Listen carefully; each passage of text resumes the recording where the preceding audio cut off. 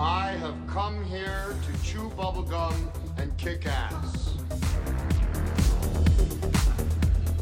And I'm all out of bubblegum.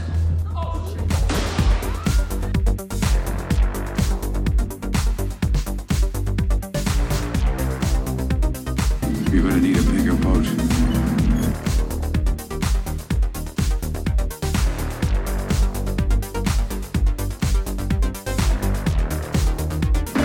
We came, we saw, we kicked his ass.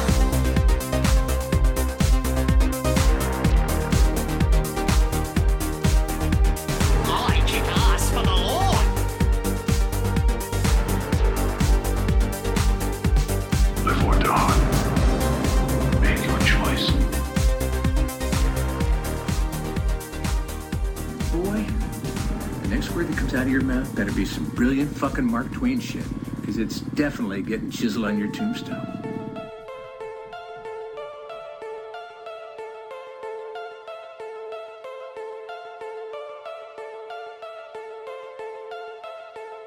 There's a lot of controversy over this one, which is why we're paying attention to it. Feminists in particular have said that this is a film that promotes harm to women. Ann Martin has more on it right now. Ann. Christine, the movie is Maniac, and the billboards themselves are pretty gruesome. Moviegoers tonight told me the plot is a man who hated his mother goes out and kills women. Besides the billboard, the picture is also advertising as the movie the LA Times wouldn't run ads for. Now, President Eleanor Smeal has this reaction to the billboard.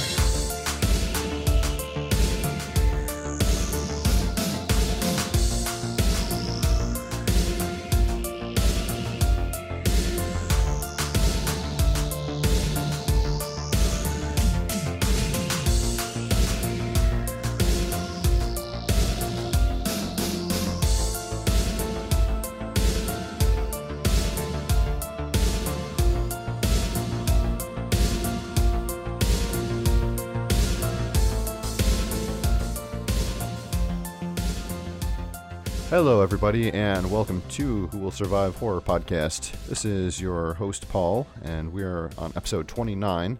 With me, as always, for all 29 episodes and beyond, is Marco. What's going on? So far, so good. What's up, man? Not much. Just getting ready to talk about a couple of crazy movies here. Absolutely. I feel like everything that comes up on the show lately has been kind of demented stuff. Yeah. When I was We need like a happy movie. Well, yeah, these two movies here, I'm sitting there going, okay, yeah, I remember one of them. I haven't seen the other one. I'm like, I don't remember them being too terribly bad, because after we coming off those Korean movies, I was like, oh shit. So, well, you know, it's almost like these were an uptick in mood from those other movies last week. So yeah, oh, definitely. But before we get to the movies, we have a special guest with us tonight. You may know him from his famous comic strip that has been in newspapers and books for years. It was written by Jim Davis. He is known to love lasagna, and he also does not like Mondays. It is Garfield. What's going on, Garfield? Oh, it's going great. Of course, you had to pick Monday to record. I know, I'm sorry. I mean, I know it's your worst day, but I did send you some lasagna. You did take all of my punchlines of lasagna and Mondays, though. That's as much as I know, honestly. What other Garfield jokes? Odie is an asshole. Odie's an asshole. Yes, Nerval is too cute, and I try to ship him off to other countries. That's funny. No, but in actuality, it is Jason Cretin, who is from Horror Hound Magazine and Horror Hound Radio, the podcast. I'm impressed you got the last name right. Yes, I read it a few times to make sure that I try to not pronounce it. I've been used to the nickname Cretin. Oh, even better. Whatever, I'm used to all of it. Yes, well, I had heard on your show some joking about how you sound like Garfield, so I thought that would be a nice touch to introduce you as such. Yeah, I have no problem with it. I told you I take that proudly now. Yeah. Oh, that's a badge of honor. Absolutely. Many years ago, actually, it started in real life. I started working with a guy, and literally his second or third day, he randomly yelled across, "Jason, I just realized you sound like Garfield." And it was the first time in my life I heard it, and I said, God damn it, he's right. I hate mornings. I like them better if they started later. Rats. My owner must still be lolling around in bed. It's hard to find good help these days. Good morning, sunshine. Welcome to another fun-filled day with your favorite pet. Good morning, morning.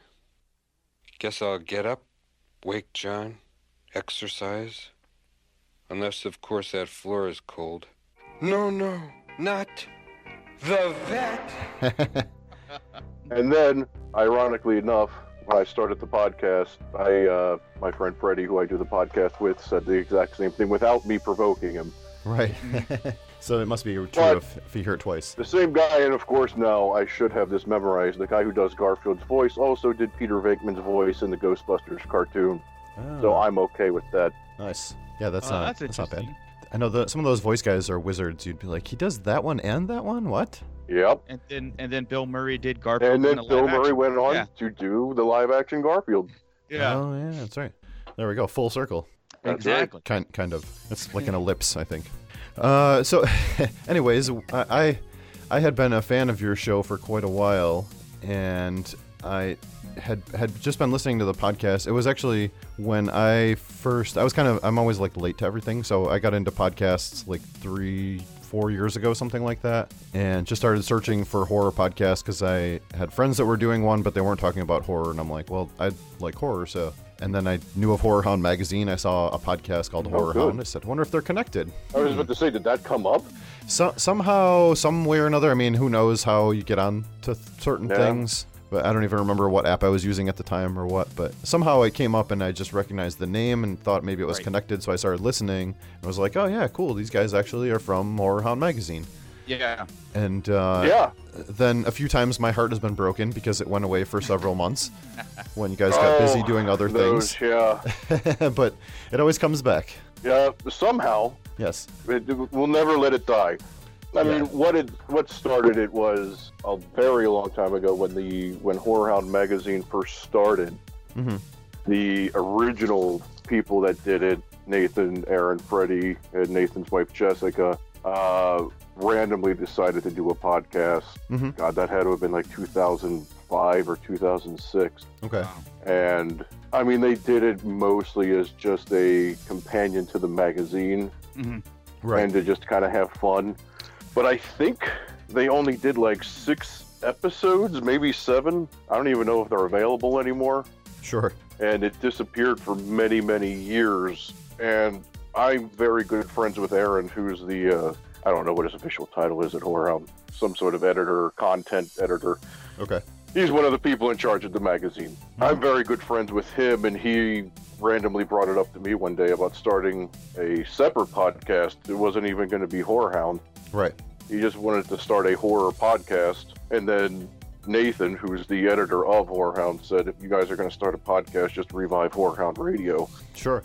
And it said, that's a win-win because, like you said, Horror Hound already was an established name, so didn't have to do too much work. Yeah, that does help. Yeah.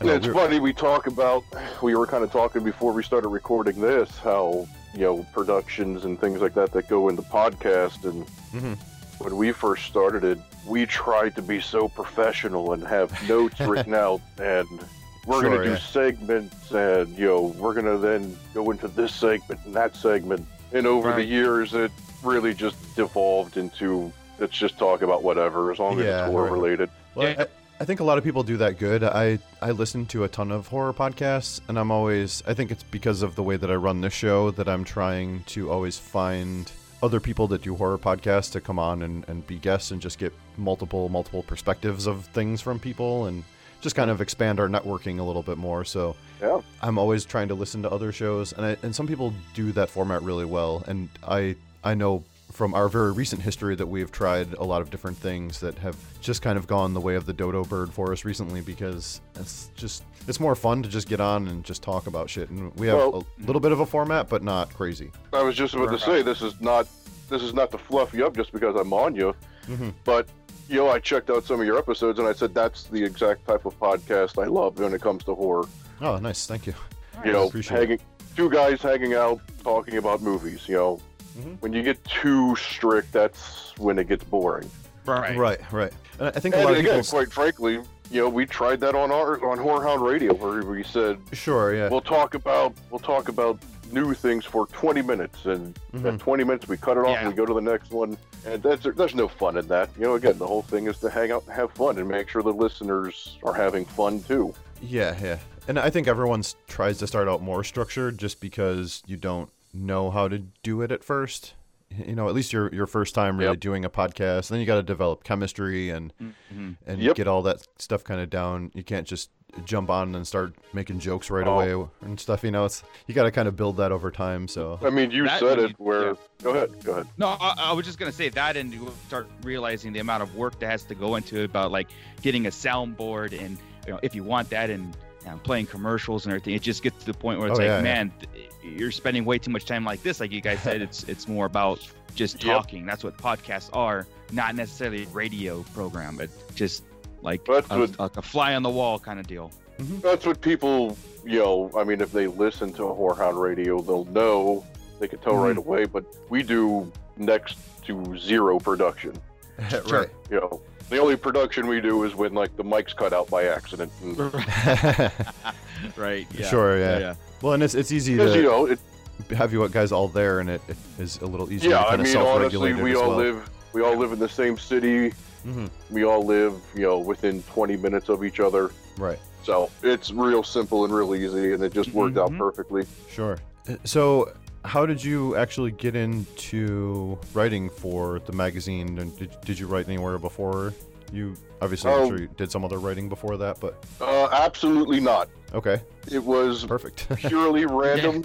In that, again, I was very good friends with Aaron, and through that, I became very good friends with Nathan, and through that, became friends with a bunch of people from Whorehound. And after a few years of that, they literally randomly sent me a text message that said, "Hey, when are you going to start writing for us?" Nice. And I said, cool. whenever you want. Nice. And lucky enough, it has continued for, God, what is this, 2019? God, that was 8-9 years ago. Yeah. And luckily, they keep asking me to come back. Yeah. There you go.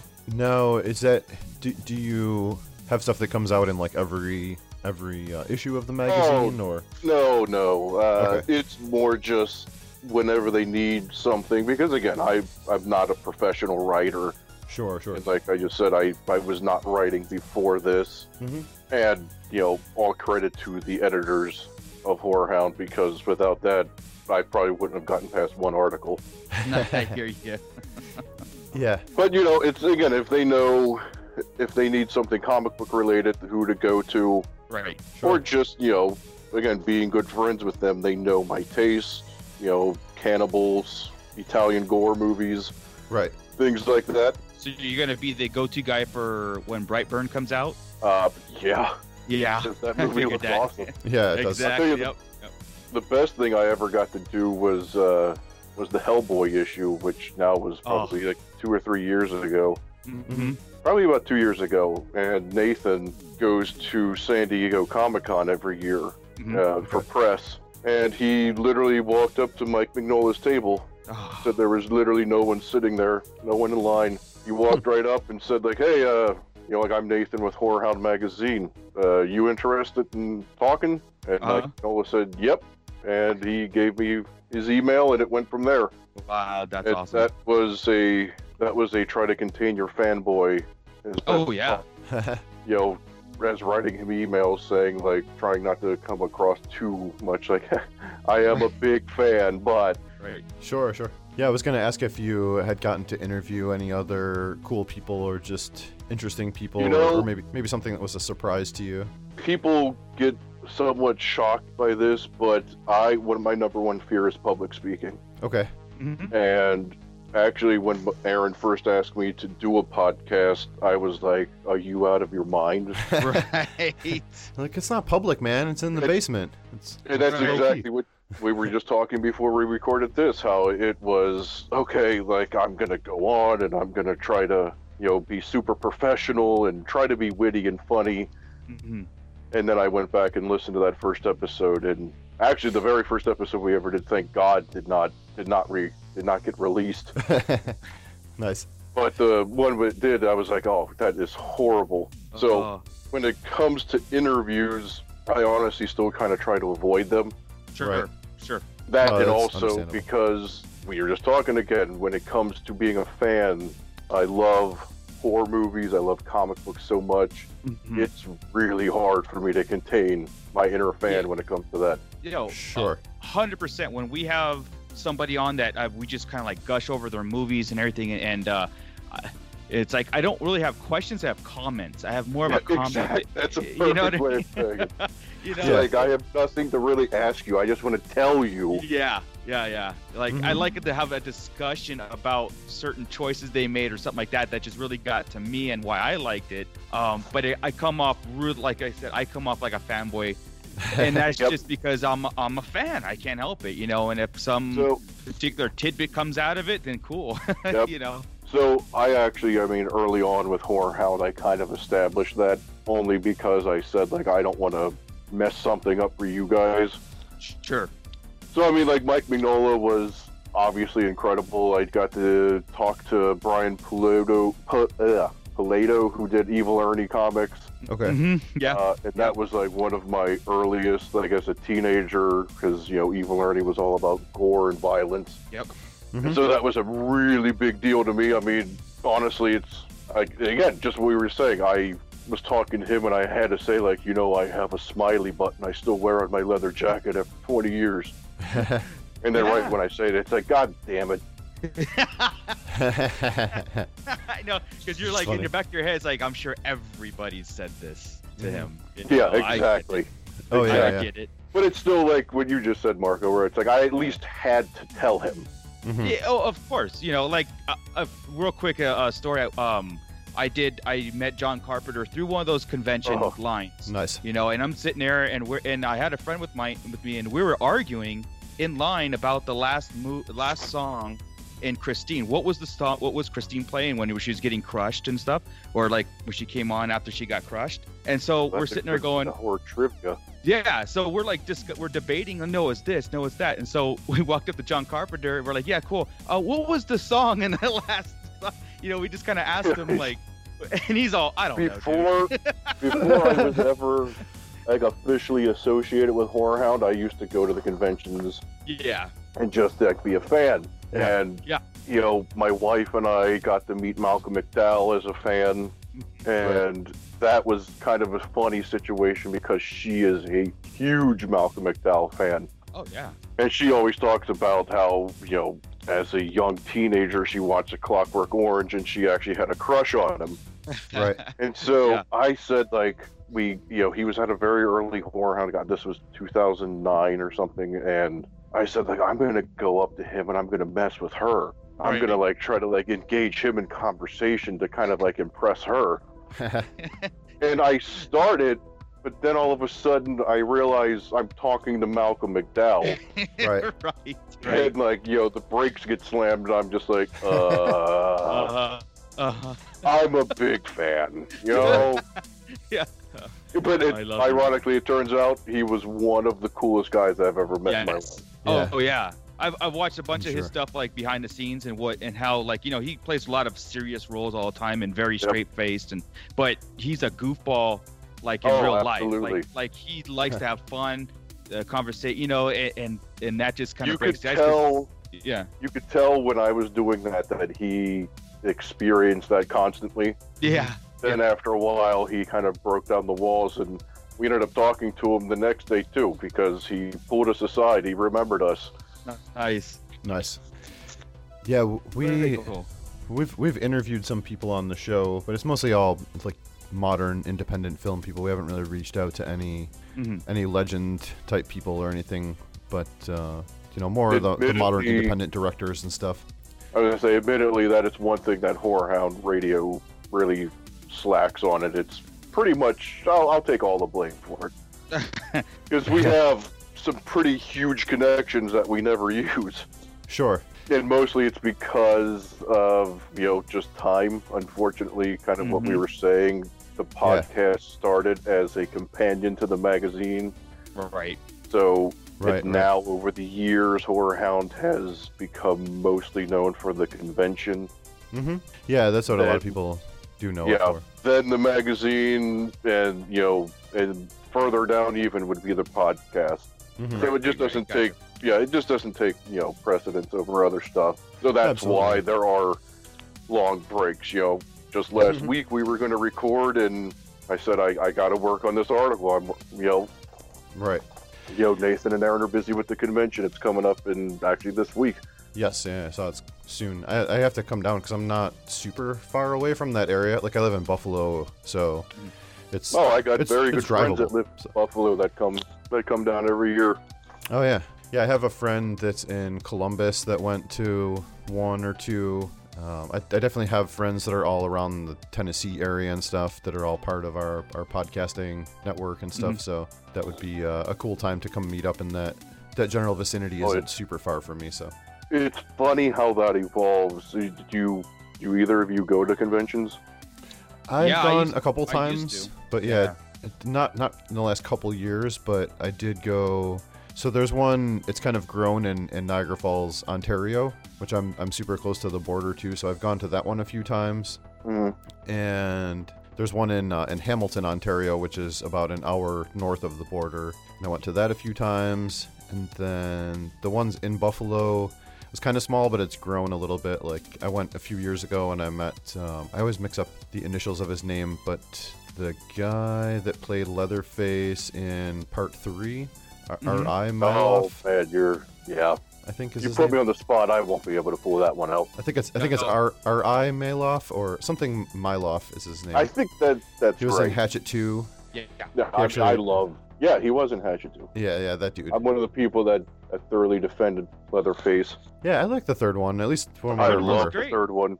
Yeah, it's kind of the mix of funny and serious. It's like it's a conglomeration of the first two. Yeah, that's when it got into like the pure stalking slasher kind of movie. 100%. Right. Yeah. But no, I used to go. That came I'm out out when here, I was a teenager. Yeah. I'm out here in California, so we don't.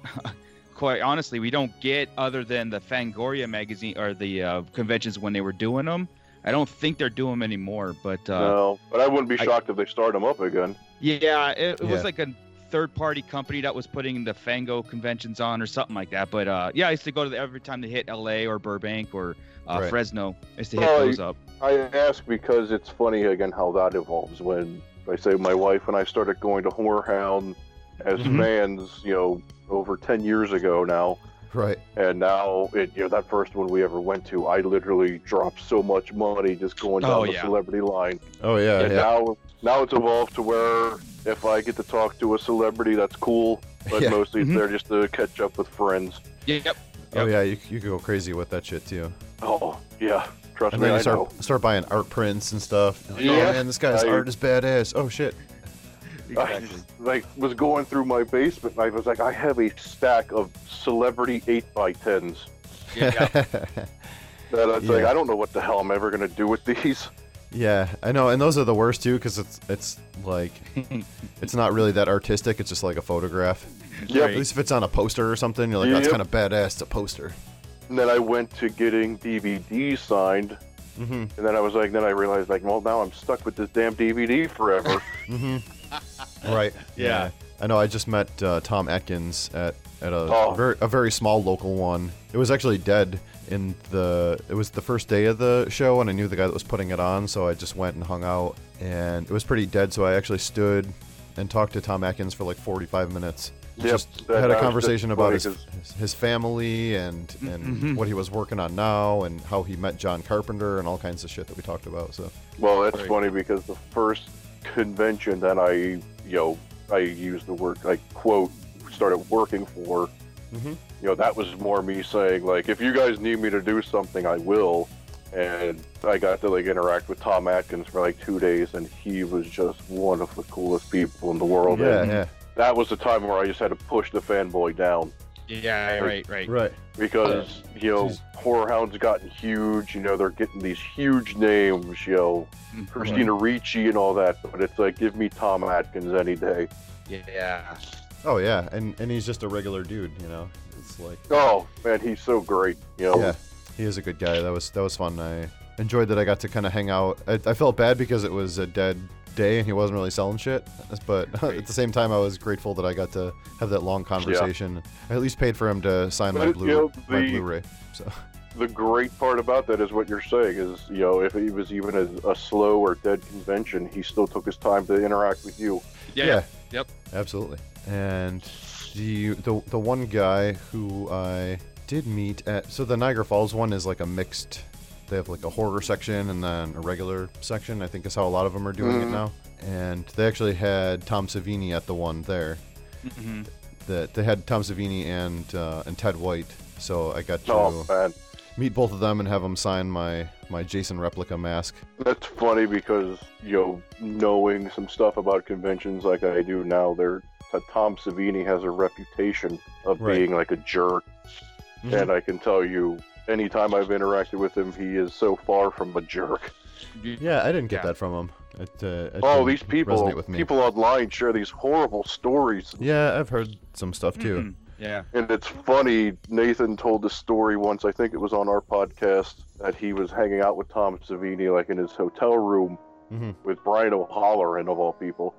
Nice. And it somehow came up that people online have been saying Tom Savini was a jerk, and Tom Savini got like, what? People think I'm a jerk? And they pulled up comments, and Tom Savini was like, that's not the way that interaction happened at all. That's funny. Oh, wow. People are probably just mad at him. He's great. They're just mad at him because he called Ken Foree Chocolate Man in Dawn of the Dead, so they're trying to take him down now. That's something we don't talk about, Paul. Yeah. Sorry. Yeah. That's my all-time favorite movie, and that's like the one time it's like, ooh, is it? Yeah. I mean, at least he said that and not things that could have been. No, much worse. Sure. He could have said something much worse. Yes, it could have escalated. Oh yeah, of course. Yeah, Tom Savini I was related to him by marriage. His brother had married my aunt, and my cousin used to work for him. And I used growing up, I used to email him all the time. Like because I told Paul this before, I've always wanted to be special makeup artist. That's what I wanted to do. And I used to email him all the time, how do I do this and how do I do that? And he was just, plainly like, just do it. Like go to the Halloween store, buy makeup and do it, Sure. So, yeah. So speaking of Tom Savini, yes. we didn't even perfect. We didn't even mention the movies through that whole 20 minutes or so of talking. But I guess if anyone downloaded it, maybe they might see the title. I don't know what the title of the episode's going to be. Right. But we are going to be talking about Maniac and Maniac. That was a perfect transition. Yes. So we are going to start with Maniac from 1980, starring a cameo from our boy Tom Savini, getting his head blown up like a watermelon. Oh, probably one of the best kill scenes I've seen in a long time. No pun intended. You put a gun to my head, I'll say that's the best one ever. Right. Yes. So let's start with the typical IMDb synopsis here, which reads: a psychotic man troubled by his childhood abuse, loose in New York City, kills young women and takes their scalps as his trophies. Will he find the perfect woman in a photographer and end his killing spree? ? Yeah. Can I say spoiler alert? No. Oh, yes. Yeah. Well, as people who have listened to the show know that we do spoil things, but yeah, these movies. Oh, sorry. I guess I should have. No, it's more ahead of time. It's already been. I mean, unless this is the first episode someone listens to, and they're like, "You asshole! You spoiled the movie from 1980." It's 39 years old. Here. Yeah. Yeah, exactly. Statute of limitations here. I think we're good. Yes. I say this on our podcast a lot. If you're listening to a horror podcast and you've not seen the original Maniac, pause the show and go watch it. That's it. For sure. That's it. Oh, yeah, absolutely. Yeah. And I think if you really want to see a movie without knowing anything about it, you shouldn't. Even if someone's like, "We're not going to spoil it," they're going to give shit away, regardless of whether they quote unquote spoil it. So just go watch. Which, funny enough, you know how I discovered Maniac? How's that? The first time I ever saw it, I was at a VHS rental store. Yes, that's how long ago it was. And it didn't have the cover art. It was just a black VHS that just said Maniac on it in the horror section. Okay. And I said, well, naturally, I have to get this. Yes. Yeah. And that was, again, obviously pre-internet. I knew absolutely nothing about this movie. Yeah. And right when it started, it was, okay, I'm hooked. Yep. Oh, yeah. that's what everybody, well, the new generations miss is those blind rentals. Just blind, just watch it. Yeah. You know, like you said, we had right now the cover of the decapitated woman. I probably why they had just a black thing on there, but I still would have. Oh no, it was just missing. Someone stole the box art. I should have said. Oh, okay, I got it. I thought it was like censored back then. Which makes sense also. Yes. Yeah. You understand why someone would stolen that? It's awesome. Yeah, it's hell awesome yeah. drawing. Like I said, I would have rented it just on that merit alone. Because I used to blindly go in there, grab go in the horror section, blindly grab a movie. Mom, I want this. Okay, fine. Yep. So. Yeah. Aren't parents great from back then? Absolutely. Like, it really wasn't a problem, and we turned out just fine. Yeah. Yeah, sure. 40 years later. I think so. Yeah, exactly. Sure. My therapist said it's funny. It's funny you bring that up because again I talk about this and I just realized that most of the time with the VHS movies it was all based on cover art. Like you said, it was. Unless you got a trailer before another movie that you saw before. Yeah. Whereas this being just a VHS sitting on a shelf that said Maniac was the polar opposite for me. Yeah. Sure. Now, you had seen this one quite a ways back, and I had actually only saw this for the first time a few years ago. Like when it was one of those things when I started getting into horror podcasts like yours, and then people say stuff like, "If you're listening to this and you haven't seen The Maniac, then stop listening and go watch The Maniac." And I'm, oh, okay. Put that on the watch list. Go watch The Maniac. Come back and listen later. Okay. Yeah. So I had not seen this until more recently, and it's cool because it feels like a modern version of an exploitation movie, like the way that they would make a movie now to look old is like the way that this movie feels, and it's shot with more of like a modern sensibility and the way that it moves and the way that it tells the story and stuff. It feels very of this time almost, but obviously looks much older. But then not, because you watch it and obviously I'm not old enough to have experienced Grindhouse. Sure. It is almost like the definition of dirty, gritty Grindhouse movies. Yeah. Well, it's real. Like these kind of movies, especially in the 80s and the 70s, it was a texture to the movies that it was real. Like this is not a movie being shot. This is almost like we're following real life stuff, especially movie. Yeah, and like when they do this whole Streets of New York thing and the real people that are in it. These aren't like Hollywood. I mean, they are Hollywood actors, but it's not this staple that we see now, where it's all cover models and abs and stuff. This is like real people. Even the secondary characters, like the hotel guy, the way he was talking, and it was just like there's just something about it that is just so real to it and magical, I guess. Yeah, and I don't ever bash modern horror. I love horror movies, modern included. But nowadays, like you just said, that minor character of the hotel manager would feel so forced and acted. Yeah. But back then, you can tell, William Lustig got this guy from working at a hotel. Right. Yeah.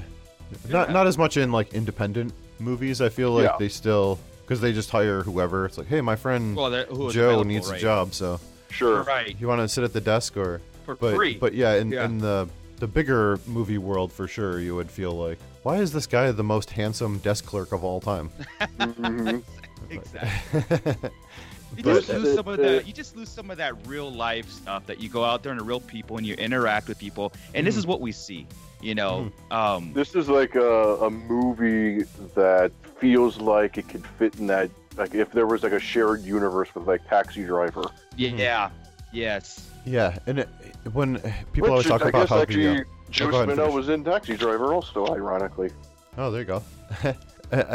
People always say how the streets in New York feels like dirty and grimy in this movie, and I almost feel like it's funny because watching it a couple times now, in comparison to him and like what he lives in, I'm like, no, the rest of these people actually seem pretty nice.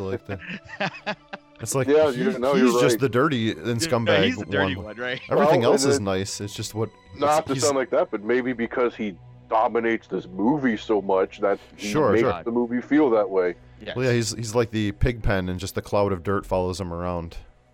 Yeah. From Charlie Yeah, or Brown. in his case, be like a cloud of grease or something. Yes, yeah. Mm-hmm.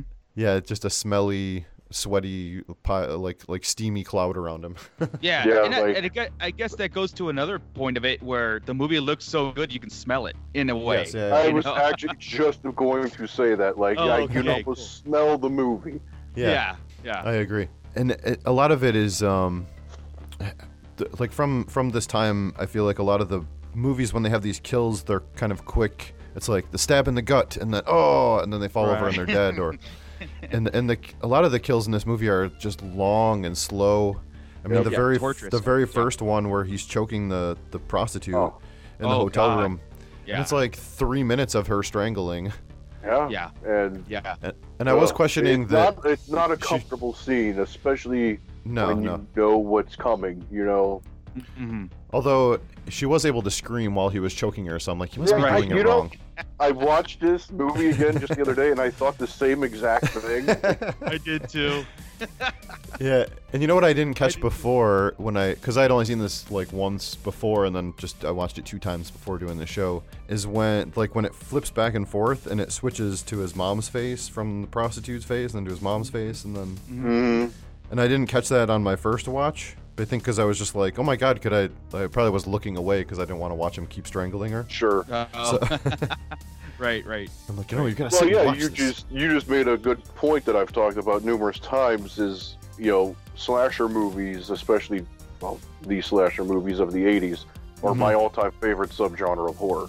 Yes. And those movies, becoming a fan of them, are so easy, to cheer for the killer. Yeah. Right. And like you said, Jason comes out and smacks the guy in the wheelchair with a machete in the face, and that, or he slits a throat, and that's that. Right. And I love this movie because it's one of my favorite slashers, but it is also like, this doesn't feel like a normal slasher. Because like you said, they linger and they draw it out to where it's like, now I'm feeling a little bit uncomfortable. Well, and even in that same one, after she gets choked to death, then he also cuts her scalp off, and it's all just a practical watching the scalp get pulled off. I'm like, God damn it. Yeah, and he struggles with it like you would think it would. It's not just an easy little cut and pull and stuff. And well, that one came off pretty easy, but we'll talk about some pretty simple ones later. So yeah.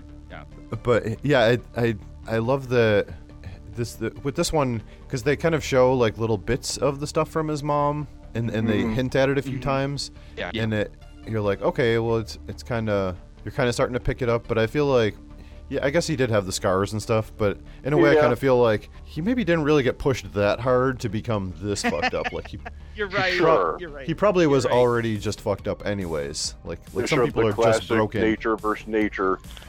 Yeah, and he didn't need that much of a push because he was already a little bit broken. Nope, my mom yelled at me, I better go cut off a woman's scalp. Yeah. I mean, she did burn him a couple times, so. You're right. There was a sense of, they didn't really do a good job, if I had any criticism with it, of showing that abuse to push him to this kind of life, where he hated women, hated men, hated and loved his mom, that whole relationship. And killing people to try to please her. They didn't do enough. Look, he did a great job as the torturous person, as there's 2 sides to him. One's doing the killing. One wants to do, take the woman as like, you love her, but, you won't let me love him because you keep him or kill him. And then, not until I saw, like I said, the next movie we talk about, and then you kind of put the 2 and 2 together. And then I guess you have the theory crafted in your own mind. Does some shit went down with him? Sure. Bigger than the movie was trying to give us. Yeah. Yeah, I mean, they showed that he had the little boy mannequin. Oh God! And then he he put out the cigarette on his chest or whatever because he wouldn't go in the closet. Right. He had the whole thing where he's like, "I don't want to go in the closet, mommy." She's like, "You've been a bad boy. You need to go in the closet." And they repeat the line back and forth like 4 times, and I'm like, yeah, you have to kind of put it in your head more, I guess. Okay, a lot more trauma was done to him as a little kid than actually like what the movie said it was doing. It almost makes him an extra killer because like a lot of this is just his shit. Like it's that Yeah. thing. Like he's just interpreting it as Right. even worse than it was. Perhaps. I Right. mean, maybe it was worse than. Well, No, you're right. Than that. Knowing I was coming on here, like I said, I rewatched the movie, Mm-hmm. and I mean, I guess if I was watching it with a critical eye, if I had to say anything negative about it, maybe they realized we can't just have an hour and a half of him doing these brutal kills, so they threw in that, subplot of him becoming a photographer and, meeting up with Anna and all that. Yes, and to me, I was like, oh, okay, yeah, I get it. Like, you gotta fill the time with something else, but that's where the movie slows a little bit for me. Yeah, and I like that. Besides the kills, they offset it a lot with the other stuff with the mannequins. Like that stuff is some of the best stuff in the movie. Besides the kills, I mean There's whole always something about mannequins that are creepy. Yeah. Well, in that whole after the first one, when he has that whole big speech, the infamous, told you not to go out tonight. Yes. Line comes from. I told you not to go out tonight, didn't I? Every time you go out, this kind of thing happens. This has got to stop. It's silly. And it's not getting us anywhere. You think they don't know? They do. I heard it, and I know. They all know. And I don't like it anymore. But you don't listen, do you? It's got to stop. Oh, you're right about them, all of them. They're all the same. I know what they're like. Just because I can't do the things you do doesn't mean I don't see it. All the same. Fancy schmancy. And what are we supposed to do? Sit and smile and yes, miss, no, miss, not now, miss. Whenever you say, miss, I know how it is with their airs and their looks and they can drive a man crazy. I didn't mean that. I didn't mean it that way. It's just that they don't know when to stop. They never know when to stop. That's why they have to be stopped. It is, you're right. You're right. But not like that. Not that way. Please. They'll take you away from me. You have to be careful. You have to listen to me. We can't live like this. I have to go out. And each time it's like this, I get so scared that they'll take you away. But they won't if you do what I say. They won't take you away, not ever. Not ever, I swear. Not ever. That is just such a crazy thing. Like he devolves and you start to kind of see that. And that's early on. It's only the first 20 minutes of the movie. Which, again, technically would kind of offset the photography storyline because you know what he has planned. Mm-hmm. So, again, that's a minor nitpick for me. Yeah, and I think you don't necessarily have to have a pure motivation. He can also just be crazy, too. Sure. Well, so, and I think that's looks what like this... Yeah. Well, I think that's what this movie was trying to do, different than other serial killer or slasher movies. Was usually we just hear about it and we're following like the heroine, the heroine, what she's doing, and then her inevitable attack and defeat of the killer. In this one, we're following the killer to the T. We're getting in his head the whole time, and we're picking off his victims with him one by one. Yeah. So with that movie, that's what I appreciate a lot more. And it wasn't just random acts of violence. It was there was a specific reason why he was targeting these women, and we're getting into that, like the psychology behind it, which that just propels the narrative to me a lot more, and like made it more menacing. Just for example, when we mentioned Tom Savini's killing it, it was like one of the most brutal things, and how he hopped up on the car and blew his head off. It was just perfect. Oh, so good. Yeah. And again, rewatching it, that scene is like it's unsettling in that, you know, the girl sees him so clearly. It's not even a question. Yeah. Like he's looking in the window, and she starts debating Tom Savini. It's almost like an urban legend almost. Yeah. Like the guy outside of the car. I know that scene was pretty funny. She's like, "No, he's out. No, you're crazy." It's like he's clearly right there, like There's he's someone in the watching shot. us. Yeah, your boyfriend. Yeah. God, it was a while ago, but on Horror Hound Radio, we talked about we debated Evil Dead versus Evil Dead 2, and not the side story. But I'm always more of an Evil Dead fan, the first one. Sure. And yeah, me my too, friend actually. Freddie said it best, where he said, "Give me a fog machine and some good acoustics, and you got me hooked." And that scene does that. Yep. When they look through the headlights and you see like this fog rolling, and you see the killer Frank just standing in front of the car, it's just a perfect scene for me. Sure. Yeah, it was great. Well, they do a good job with his stalking scenes too. Like, you know, we start out with just him spying on some people, and there's a couple of them that just jump in quick. But like that one, the Tom Savini and this girl, he follows them from outside the club, and he waits with the headlights off, and you know, it's this whole long stalk. And then the nurse one is just this amazing long stalking scene, which then he kills her with a fucking small sword. Well, it's just awesome. It almost goes to that realism of that other slashers may not have. Right. As much as we love Friday the 13th and My Bloody Valentine, you know, it's not easy to put yourself in those movies. Like, I'm never going to be hanging out in a coal mine. Right. Yeah, right. Absolutely. Exactly. This, you know, again, it shows that where it's like this guy could be hiding anywhere. You know, you're out on the town with your wife or girlfriend, and he's just following you around. Yeah. Right. Well, the nurse scene is a perfect example. Like they're sitting outside talking about there's this deranged killer out there, and they're like, "Yeah, that sucks," and you know, that's just be careful. Okay, I'll be careful. And then her realization that she's getting stalked, and then she's like, "Oh shit, and panicking and going down the subway.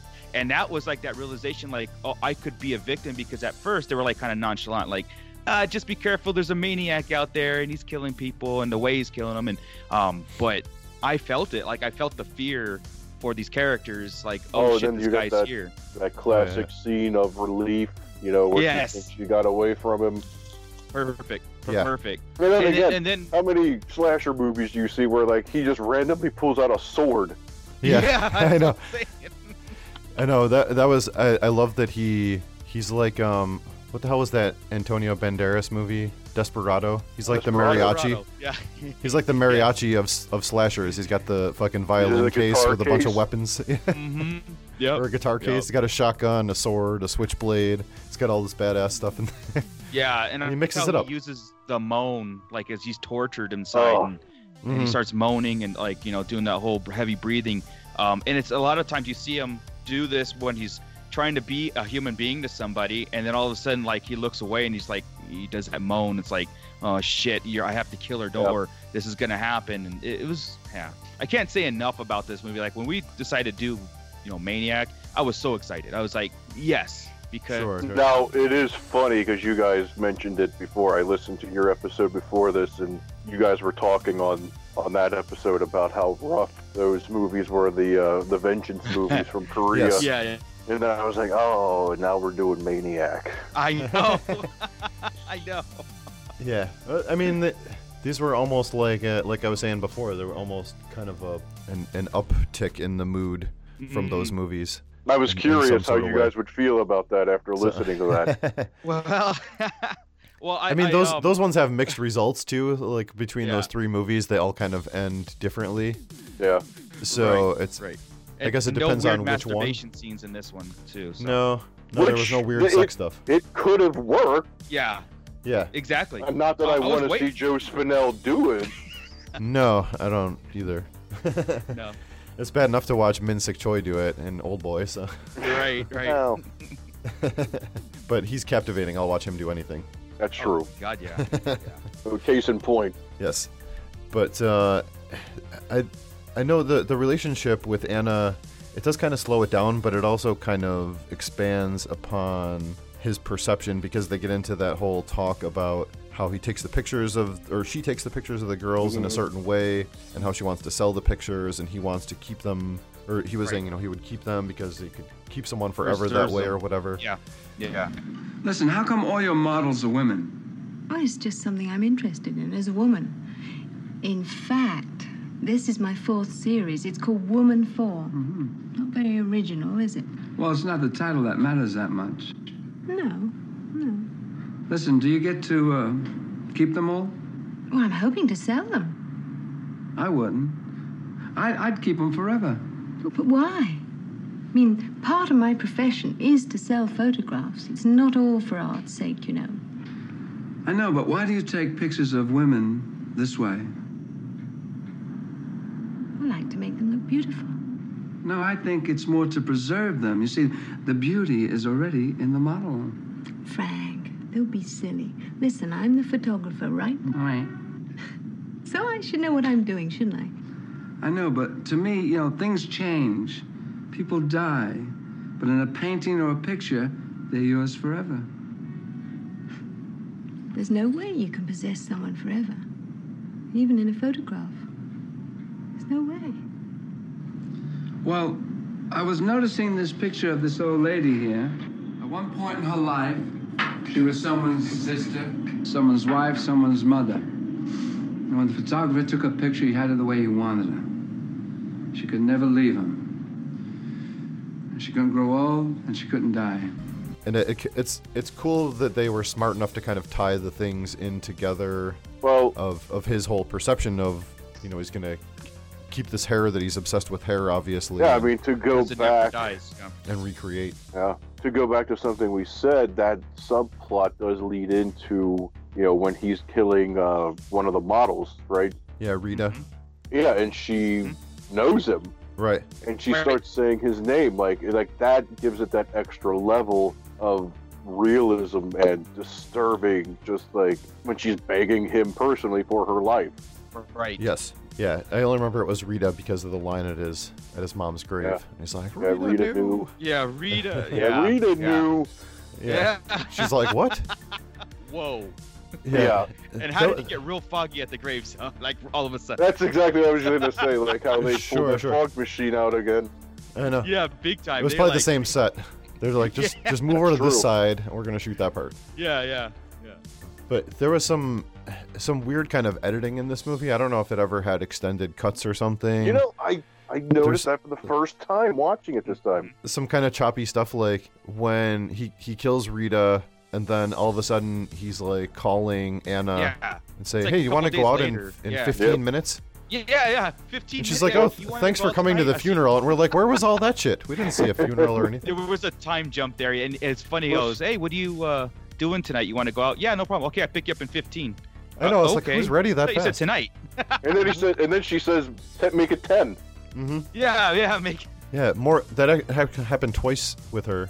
I'm like, that is Well, with the editing, I noticed were a few times, like when he's having dinner with Anna, and they're having a conversation, and she asked him a question, and it's like this weird edit where it's just like, yes, and then cut back to her, yes. Yeah. Like, it was like this really quick, choppy edit where I think you couldn't just have him in the scene saying yes. Yeah. Yeah. There must have been some cutting room floor stuff that just kind of threw together. But what you were just saying, Paul, I think you said it. Like, I couldn't even fathom what an uncut version of this would be like. Oh, I know. Right. If there was anything they cut out, I question if I want to see it. Yeah. Yeah. Well, that's of course I would want to see it. It felt like there was not cutscenes from that stuff so much. Yeah. Maybe they did cut those sooner, but it did feel like there was other weird stuff. Like the other one that was weird to me was as we start to wind down here and we get to the end of the movie, and he attacks Anna at the grave. You know, goes, "I want to go stop off and see my mom." Okay. Right. And then Which I also is a like little bit weird. Did he mention that Yeah. it was Christmas too? And I'm like, oh, it's a Christmas movie. But I'm like, why is he sweating all the time if it's fucking winter? What is going on? Because again, that's not sweat, that's grease. Yes, yeah. That's but right. he so he's the greasy strangler? Wait. Oh man. Bullshit art. Bullshit artist. But he goes to the grave, he attacks her, and then I think she picks up like a shovel, which must have been a razor shovel Because that's back when cuts his arm. graveyards just had shovels in them. Yeah, and it was razor Right. sharp. She hits him in the arm, and Razor he's just sharp. pouring blood everywhere.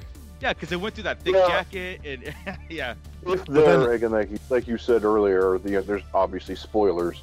Sure. If there's one thing that's always confused me, it is kind of the ending. Well, yeah, because then Anna just fucks off. Like she just takes off, and she's never to be seen again in the movie. Yep. And I was like, what the fuck? Why didn't she? I know it's not police protocol, but they always would have like, her show up with the cops in the movie. She'd be like, there he is, cops get him. As many times as I've seen the movie, the ending where obviously that attack obviously sends him into like a psychotic breakdown. Right. And he starts Yes. hallucinating, it pushed him over the edge. But I'm talking about like the very end when the cops do show up. Yeah. And then like they break the door down and he's laying on his bed and they just leave. Yeah, they're And like, then his "Oh, eyes we open." missed it. We missed it. Yeah, I did see that, and it was like, I guess I just assumed that they were like, oh, dude's dead. We got to go call the coroner or whatever. The detectives, right? And that's it. And I mean, that was that whole, the twist at the end. I would have been okay if he just stayed dead because this is a torturous movie of his journey that we saw. But Sure. Yeah. remember, like they said, the 80s always did that to us. Always through that eyes open at the end, someone breathes, the body's missing. Yeah, they had to leave it Yeah. open-ended in case there was a sequel. Like they turn around, the body's missing. Oh shit. So. Yeah, but it's, I mean, it was from 1980, and they were still kind of figuring out how to structure these slasher movies and to make a good storyline for them too, I think. And I think it was cool that they tried to make it original when there wasn't really that much stuff that they were already aping off of to begin with, And they could get away with so much back then too. I mean, I don't think today you could get through a 3-minute strangulation scene. I really don't. I don't think the people have the guts to do that anymore. Like mainstream. I'm talking mainstream. I don't want to I may be wrong here. I'm kind of looking at it on IMDb and not to get off topic, but have either of you seen this movie he did that was supposed to be this is it. Yeah, he apparently did like a sequel to this. Joe Spinell did. Oh. No. That was like, I don't think it ever got officially released. It's actually called Maniac 2, Mr. Robbie. Okay. Oh, It was like it was a short they did, or like someone else tried to pick it up, and they actually got a hold of Joe Spinell. Yeah. Oh, that'd be cool. I'm actually curious to actually. Or it's something, man. I should have been more prepared. Or it was a movie he did called The Undertaker, or something like that, where they tried to make an unofficial sequel to this with him. Right. I've never seen it. I'm just curious. Yeah, I never did, but it doesn't seem like it would need a sequel. Like they could have just left him dead. Absolutely not. Been like, And to see him in this kind of role was really cool to see his acting skills put to test. Because he was always like, I know he played in Maniac Cops, all of them, or the 3, I think. But he always played like a gangster. You know, he was the gangster in Rocky 2, Gazzo. Yeah. He played that. He played in Godfather. I mean, he's always that type of, you know. Have either of you ever seen the other movie he did, the last horror film? No, I haven't. That's a solid movie. I would recommend it. Absolutely. Okay. Cool. Well, if no one has anything else super significant, we just kind of rate. I think you heard on the last episode, we just kind of do love it, like it, didn't like it, hate it. Also, we have an unnamed kind of ultimate tier for things that would be like your top 10 or all-time favorite movies, whatever type of category you want to call that. So, Marco, do you want to start off with just, your final thoughts on it? Yeah, man. Again, I love the fact that we were going to review this movie. It just brought back so many memories, and rewatching it again, I was just like, I can't believe how good this is for its time. It really keeps up for me. The suspense, the blood, the gore, the best kill scenes. Anytime Tom Savini's involved in it, you're gonna get a great, you know, gore fest. So I'm saying I love this movie. Go watch it. It's perfect. It's one of those movies where it's hard pressed for me not to put on a like top 20 list or something like that. It really is. Nice. Yeah. Perfect. How about you, Jason? I would say almost the exact same thing. Loved it with borderline, you know, upper echelon. Yeah. If you, again, put my feet to the fire and talking about how much I love slasher movies, this would be in my top 10 must-watch slasher movies. Yeah. Sure. So going on that, I would put it in that that category of upper best of. But Yes. as far as just basic, my favorite movies, I'd still just say loved it. Again, like I said earlier, if you have not watched it, you need to. Absolutely. Again, don't go into it expecting Jason Voorhees or Freddy Krueger. Right. No. And it's not a hang out with your girlfriend and watch it type movie either. I mean, it depends on the girl. Well. Hey, me and my wife. Hey, that's what we watch. But I'm just saying, for the not to sound like that, but if you're trying to impress a girl, this may not be one of the movies to put in. No, this is probably not a first date. Exactly. No. It's not a first date movie. Probably a bad idea. So to put my foot in my mouth, I will say on a personal level, one of the earliest movies I made my wife watch was I Spit on Your Grave. Oh no.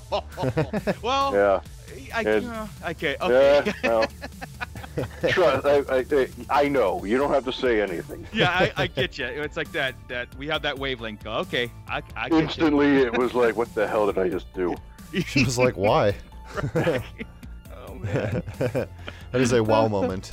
Maybe it was like what you said. It was like a test. It was a test. 13 years later, it worked. Perfect. That's awesome. Yeah, now you gotta wonder what's wrong with her. Shit. Yeah, that's true. Yeah, it's on you now. Damn it. Yeah, exactly. I am right there with you guys. I love this one. It's not going to be in my top 10 of horror movies. As far as like, I never really thought about ranking as far as like slashers or whatever, but I would agree that among slashers, this one is especially unique in style and in tone, and also in the fact of being more or less standalone, short of these other loosely connected things. There's not a lot of the great slashers that are just a standalone movie where it's not something that keeps going on, short of being remade. Much like My Bloody Valentine's, one of my actual all-time favorites, and that one was just like, we did the one movie, it was done, and then they remade it a long time later. So right. So yeah, I'm right there with you guys. It's very tonally different from a lot of the stuff from this time, where right in that 80 to 81, 82, you were getting these really badass slasher movies before they became funny. Right. But this was not like funny or fun really at all. So. You know, the expression we use on Whorehound Radio is, this was just a mean movie. Yeah. It was not a nice movie. No, but it's mean and it's smart. It's not like just mean for the sake of being like, fuck you. Look how badass we are. Yeah, and it's a serial killer movie. It's gotta have these things. This guy needs to be stopped. Like we always root for the bad guy. I mean, everybody does, I think, to a point. Yeah. But also on the same point in this movie, there is a sense of like everything's getting turned up a notch on every kill. And if he gets stopped, I'm not going to be disappointed because he's a bad guy, or he's got issues. So it works. I agree. Perfect. Well, I think that is good for this movie. So why don't we take a quick break here, and when we come back, we'll talk about the remake, also known as Maniac.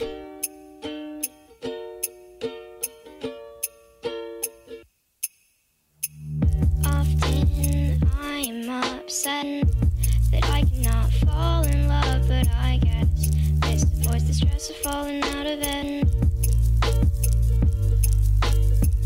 Are you tired of me yet? I'm a little sick right now, but I swear when I'm ready I will fly us out of it.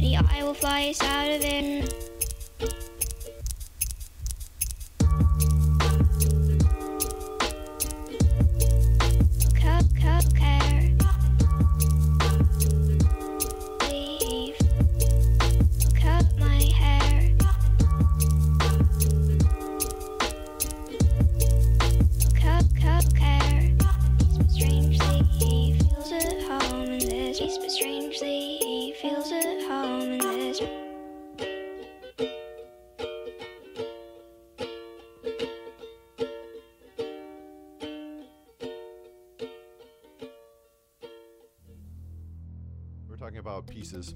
Oh God, that's one of my other favorites. Yeah, that one's so good. That might be one of my all-time favorite endings to a movie. Yeah. Wow. And that one's a lot more fun, for sure. It is. That real may wacky shit in that be movie. the first movie I saw that I realized, like, oh, like, this is one of those good bad movies. It's like silly, yeah. And there is an awesome, super overtly racist Asian character Oh, in God. that movie as well. Better. It is one of my favorite scenes ever. Yes, it is. That's It's so like the funny. scene I use to describe to people that haven't seen it. Yeah. More racist than the leprechaun in the hood Asian guy. Yes. Yeah. Because they're like it's very archetypal. I gotcha. But 80s archetypal, not 90s. Yeah. When It's one of those. In the 90s, it was just like all Asians hate black people because they own stores. right. That's true. That was every like 90s Asian stereotype. Yep. This was actually, again, to talk about Maniac, and you were talking about top 10. I see that on a list, or someone posed me the question of my favorite slasher movies that never had a sequel. That never had Yeah. a sequel. Yeah. And so I would say, like, Maniac, My Bloody Valentine, Pieces. Yeah. Cool. That'd be Yeah, an there's not interesting list. there's not a ton of them really. The I feel like Prowler. all the awesome ones, yeah. You got some big name ones. You got some like obscure ones like The Initiation. Intruder. That was awesome. Oh, Intruder, yeah. Yeah, Intruder is badass. That one has some of the best kills of any, Happy like 80s Birthday to slasher. Me. Oh yeah. Love Happy Birthday to Me. You just I guess go there are down- some. Yeah, there's some great ones. Nice. All right. Well, why don't we get into our next one here, which is going to be Maniac from 2012, a remake of the original movie from 1980, starring one Elijah Wood as our stand-in for Joe Spinell. Right. Interesting. Yeah. It- very opposite ends of the spectrum here, right? It is. And so our No, both very odd looking, just for different reasons. Oh yeah. Absolutely. They both work, I think. Yeah. Okay, our very brief synopsis here says, as he helps a young artist with her upcoming exhibition, the owner of a mannequin shop's deadly suppressed desires come to the surface. That is a horrible description. Yeah. Yes. It doesn't really have a lot to helping her with the exhibit. She just No. It's that more makes about it, that makes more it about a seem budding like more romance. like you said, almost like a thriller. Like Yeah. Now, Yeah. one of my, like I said, we kind of briefly touched this. One of my main concerns was Elijah Wood, just being the, in my head, the stereotypical brute of a serial killer overpowering thing doesn't really resonate with Elijah Wood. I don't think he goes past Yeah. 5 foot, but anything's possible. You got that stuff, and so that was my, I guess, curiosity going into this movie, which I will say he did a great job. Yeah. I actually had saw this one. This is how ignorant I was I saw this and then learned that it was a remake of something else. I was like, oh okay. Elijah Wood is a slasher? Yeah, That's pretty yeah. sweet. And then I watched that movie and then was like, oh, this is a remake of something else. And then I watched the original one, so I saw them out of order. this one came out, kind of at the peak 2012 of my like, remakes are stupid. Why would you remake Maniac? Yeah, well, they had And then been my done a friend- lot through the early 2000s. Mm-hmm. That's exactly my attitude towards remakes. I just don't think they're. I needed. have gone past that because it's just entertained me now. Yeah, no, to a point.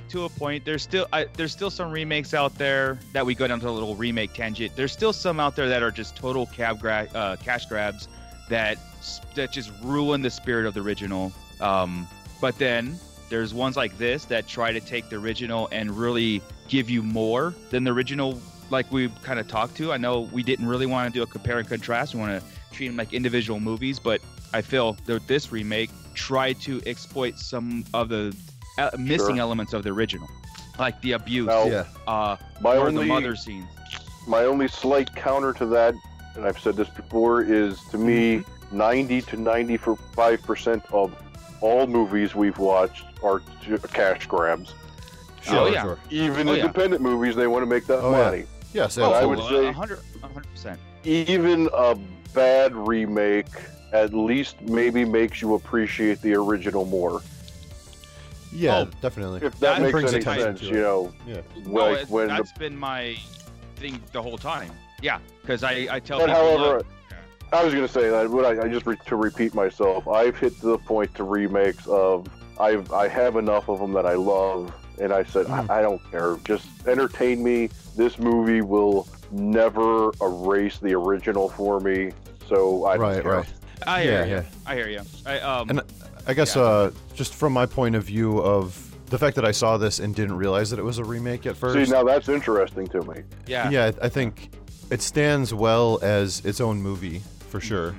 The thing I do like, so I just saw that it was this slasher with Elijah Wood and was like, oh, what's that all about? And he actually kills it in this role, and I'm like, wow, this is a really fucked up and weird movie, and it's very artistic. And I saw this kind of early on with seeing a lot of horror movies too when I was getting back into this stuff, rediscovering it and listening to the podcast and all that stuff. And so I didn't really know the people involved with the movie, like that it, and now knowing what I know and watching it again all these years later, it's like, wow, this movie looks like it's totally a French movie spoken in English. It's very of that. I mean, you can see the Alexander Aja stamp all over this movie, even though he didn't direct it. And so it's like High Tension, but the Maniac version. Right. It looks just like it, Oh, yes. It is the director of this Frank Calhoun.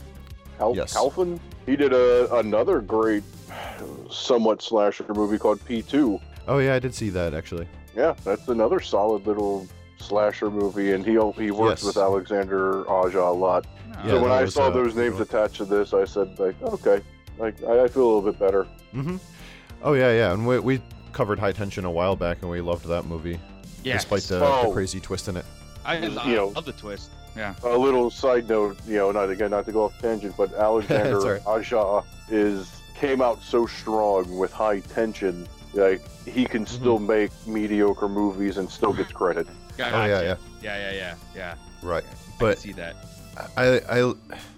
I like what they tried to do with this whole movie being done in sort of a POV camera, first person. Yeah.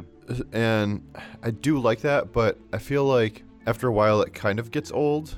After, I guess, just watching it a few times, like I would have liked if there was a mix more so of it. If somehow they could manage to meld them together to do a little bit of conventional, a little POV, and they do a good job with showing them in cameras and stuff like that, or in mirrors and whatever. But when I first saw it, I loved it. I was like, this is a good movie. This is a fun movie. It's violent. Right. Rewatching it for this podcast, I found a little bit more that I was iffy about. Like, if you're going to commit to that, you need to fully commit to it. Right. Yeah. There were a few scenes where like the camera would start spinning around and you'd see Elijah Wood, and it'd be like, well, then why are you filming it the other way? Yeah.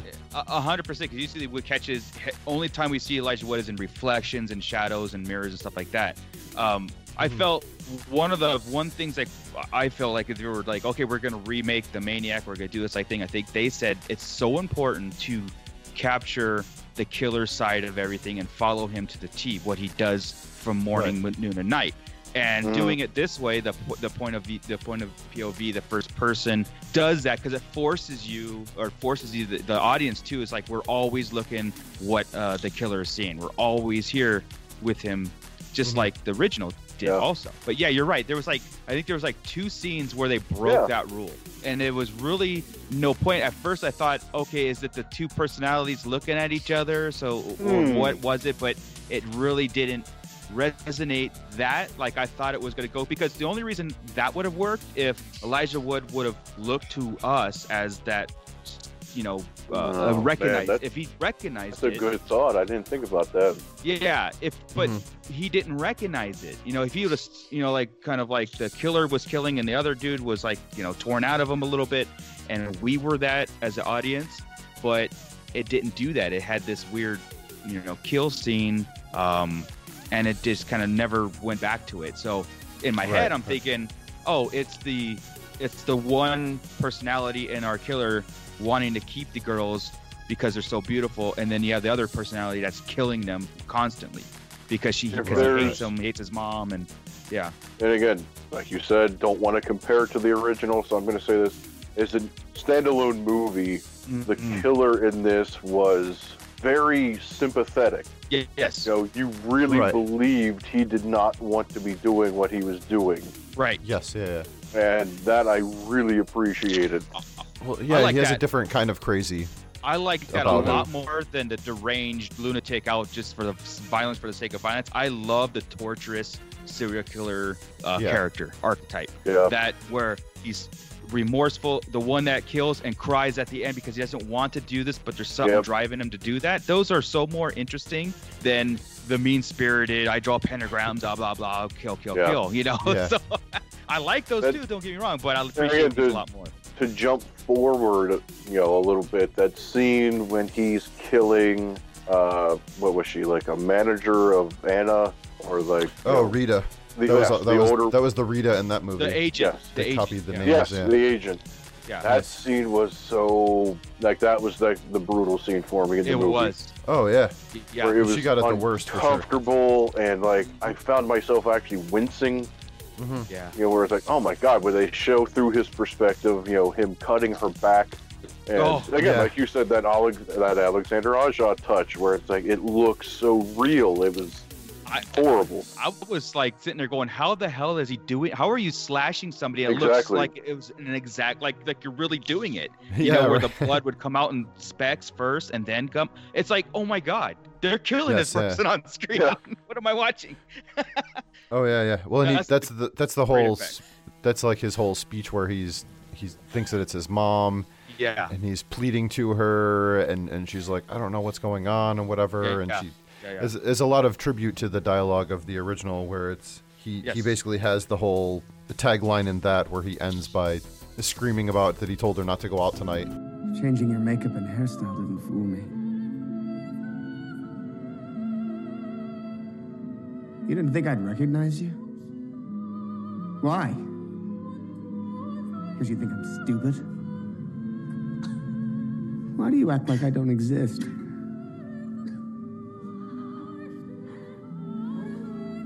I never wanted to hurt you. But you made me. Didn't you? Yes.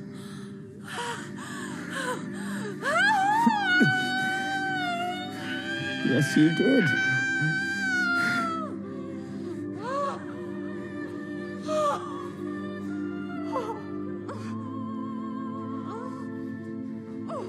Did you need to be with all of them? Huh? Did you? Was it the money?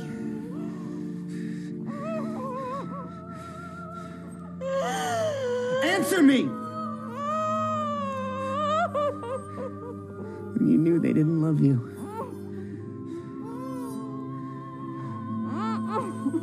Not like I loved you.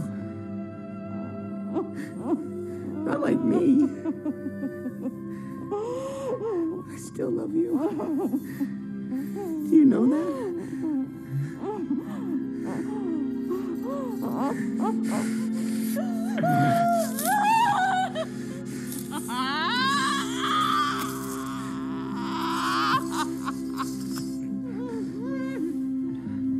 Please don't kill me. Please don't. I'm not gonna kill you. I'm gonna keep you.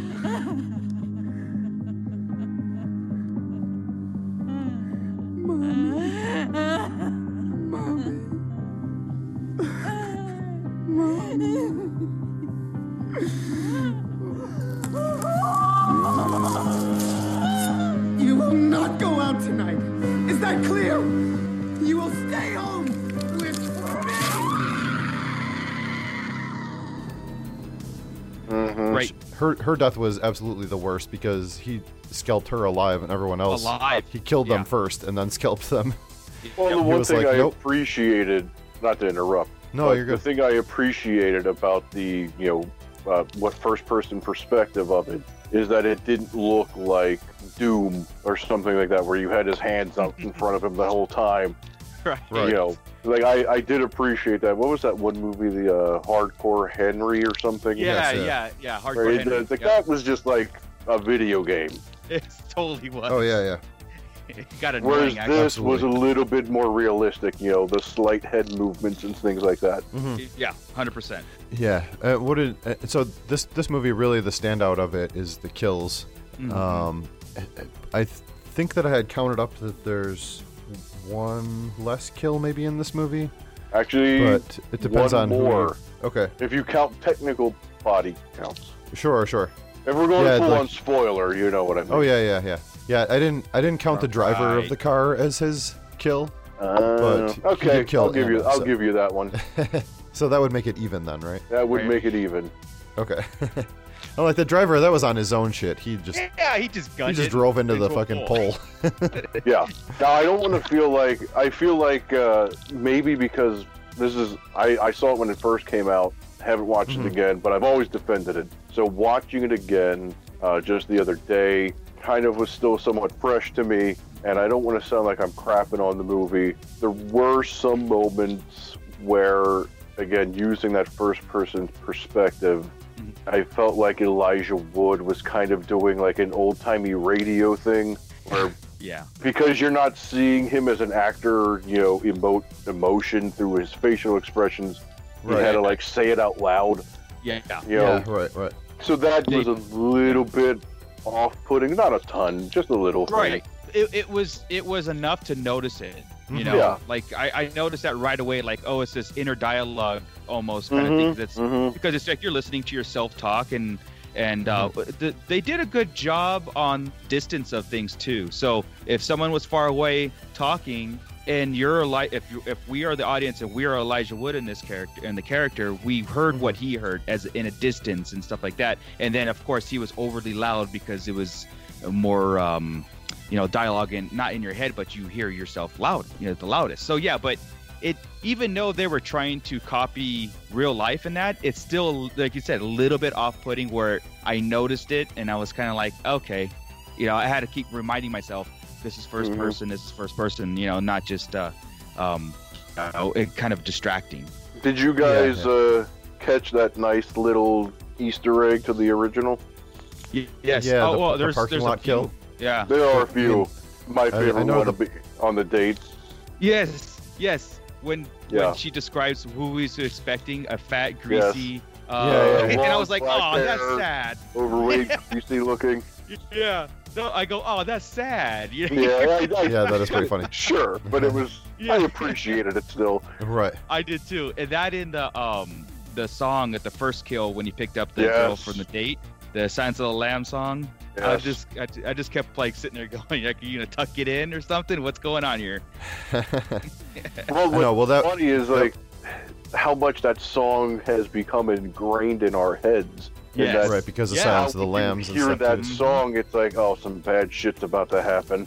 Yeah. Yep. Yeah, that is funny how it's become synonymous with that. Yeah, of course. You can't play it at like a wedding. It's interesting because, did you ever hear, because, they played it in Clerks 2. Yeah. Kevin Smith talked about that, I can't remember, I don't know who originally recorded the song, but they wanted like $10,000 every time you heard the song, and so he couldn't put it in the trailers, like, it's that popular. He said it was like, I paid him for a one-time use in the movie. Right. Jeez. That's funny. That's crazy. Hey, that's their claim to fame. Yeah. Yeah, the other one, I mean, I guess the whole thing was really kind of a nod to the first movie, when he was stalking the ballet dancer through the subway. Yep. Mm-hmm. And I mean, I guess we could get into kind of comparing this movie to the other ones because it's too hard to talk about it. Hard not I guess to. the one. It is. The one thing. As much as I always say, I view these movies as standalones, it inevitably goes back to this. Well, I think this one does a good job of hitting a lot of the same beats, but not doing it exactly the same. So, like, you have the ballet dancer is like the nurse from the other movie, and he stalks her through the subway and the train. And it's this big, long, drawn-out, super tense scene, but then he gets her in the parking lot instead of in the bathroom. Right. And that one was like the tribute to the poster. That's like the Achilles tendon. Oh. Which, like, and like the nice little touch that it was a ballerina that gets her Achilles tendon cut. Yeah, and then he does the pose like on the original artwork, right? So, but the first kill with not the first kill, but the one with the internet date was like the stand-in for the prostitute in the other movie where he strangles her. Right. That's true. And does the same thing like that. Yeah, the kills. There was kind of similarities with a lot of them. Yeah. Yeah, they almost mirrored, but it's a slight little twist. Which I will say that scene on the blind date, I thought was so cool. Like, and again, I picked it up on this one where he starts kind of having like a panic attack, and he turns and it's like everyone in the restaurant looking at him. When they're not, but through his eyes they are. Right. The paranoia. I absolutely loved it. Yeah. Well, and they added that whole thing about the headaches and stuff in this movie, the migraines or whatever it is, these like spaz attacks that he has, right? Where he completely loses it, and that goes along with just making him more crazy. To compare again to the original, that's the difference. Is you get him a little bit more sympathetic, someone you feel a little bit more for. Yeah, he's more out of control. Talk, and then again, like you were saying, when you start seeing more of the flashbacks, like more in your face, right. It's like, Jesus, that's horrible. Yeah. They touched a lot more on the psychological abuse, seeing his mom being a prostitute, and that made more sense to me when in the original he kept saying like, "There's so many men, and none of them loved you," and like he had the affinity love for his mom, and so watching the remake helped me, kind of fill that blank in, like that whole sense of the killers of childhood abuse on this end. They didn't do the whole cigarette burn in this one, right? They didn't do any. Yeah, they didn't physical really show any physical stuff. They substituted that with graphic prostitution. Yes. Yeah. Absolutely. She was definitely a known whore. Yes. Yeah. I mean, she was doing it on the streets, literally. I know. Yeah. That one was extra fucked up. Just turn your head. Frankie. Go wait in the car. Just turn your head. Just turn your head, Frankie. Yeah, well, and that one was like the substitution of his girlfriend, like I don't know if you caught that his mom turned into his girlfriend's face to Anna's face a couple times. Right. And that was kind of like the thing when he was choking the prostitute in the first movie and it was turning into his mom, and I was like, oh, look, there's another little nod. Yeah, it's all these beats that they hit, they're just way out of order, different characters. Yeah. The one thing that I didn't like about this one as much is that they spent a lot longer in between the kills and developing their relationship. Which I guess because you know that it's not going to end well, so it's like, well, they're spending so much time on developing this, like yeah. It felt a little slow in the middle. Again, the third act got a little bit over the top. Yes. And that's, again, even in Maniac standards. Right. Yeah. Is that, he strangles her, she's not dead, he puts her in like his van, she stabs him with like a mannequin arm. Yeah. Gets in a car, there's a car accident, it turns into like this whole thing. So that was a little bit like action-y, over the top. Right. Yeah, it made it back up. It brought you back in. Plus, before that, you had the Rita kill, which was the most horrific thing in the movie. Yeah. So they're like, oh, you thought that we were slowing down, huh? Something weird, and again, I do this on our podcast. I always stress, I'm going to keep spoiling, but when he's at Anna's apartment and her neighbor shows up, and he hits him in the mouth with a meat cleaver. Yeah. Oh, I know. He gets it. It's funny in the sense that I didn't remember the movie well enough. I watched it with my wife, and I said, what's messed up is that wouldn't kill him. Right. And then the dude gets back up, and I was like, well, I'll be damned. I just put my foot in my mouth. Well, there you go. The other kill too, when he stabbed her underneath not in the throat, but in the mouth. Oh, like you saw the blade in her mouth. I'm like, and she died, and then he scalped her at one of the kills. I'm like, that wouldn't have killed her. I don't understand. Like, I don't. It was long enough to hit her brain, maybe, but she opened her mouth. We saw the blade tip in her mouth. It was like kind of weird to me that would kill somebody. Yeah. Well, also she had the loosest scalp ever, so it was just like one slice, that thing just fell off. A minor cut, and her entire head falls off. Yeah. I've seen VR pictures. Yeah, exactly. Maybe looking at this through a critical eye, because that happened pretty early on in the movie. That was like the first 5 or 6 minutes. I think that was them trying to tell the audience, like, don't worry, here's a violent kill for you. Yeah. Absolutely, it brings you in. Well, yeah. Well, and I think that was smart too, because they know people are already skeptical. They're like, oh, it's fucking Frodo and he's playing the maniac, and you know what I mean. People are already skeptical, and well, like they I have said, to immediately just I have was him trying yoke to- somebody. Yeah, I was trying to buy into the sense like this tiny guy can do these powerful kills. Right. Choke someone out. Well, that kind of stuff. I lost that completely as soon as I started watching the movie. I'm like, I bought into it. I mean, anything's possible. I wasn't worried about it anymore, and it's because Sure. Of the original, how big the guy was. He laid on these girls as he was strangling, like Elijah Wood. They could fight him. Yeah. These girls would have beat his ass up. So to go to like a somewhat behind the scenes, this was, I think, Elijah Wood's first movie, because he started a movie studio for his love of horror. Yes. And that's where it kind of was like, you know what? That's awesome. I give him credit for that. Absolutely. I look at him as Frodo. He's awesome. I love Lord of the Rings. Sure. Oh yeah. Sure. But it's like, man, like, he did this. He did, some other horror movies that weren't great. Right. But at least he did it. Yeah, 100%. Oh, yeah, like I said, that worry went away pretty much the first 5 minutes of the film, when especially it was on the blind date. I was like, that's not even a concern of mine anymore.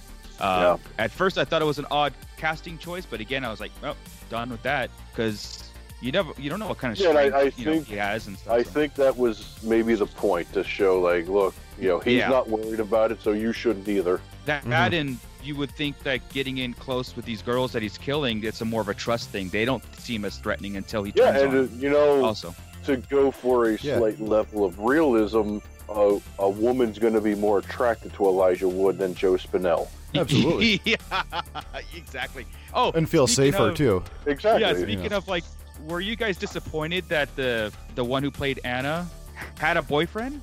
Like, I thought that was interesting. Yeah, I was like, oh fuck, man. I mean, I guess you're right, because when she does say that, you do kind of get like, oh, you mother, like, you're gonna get it.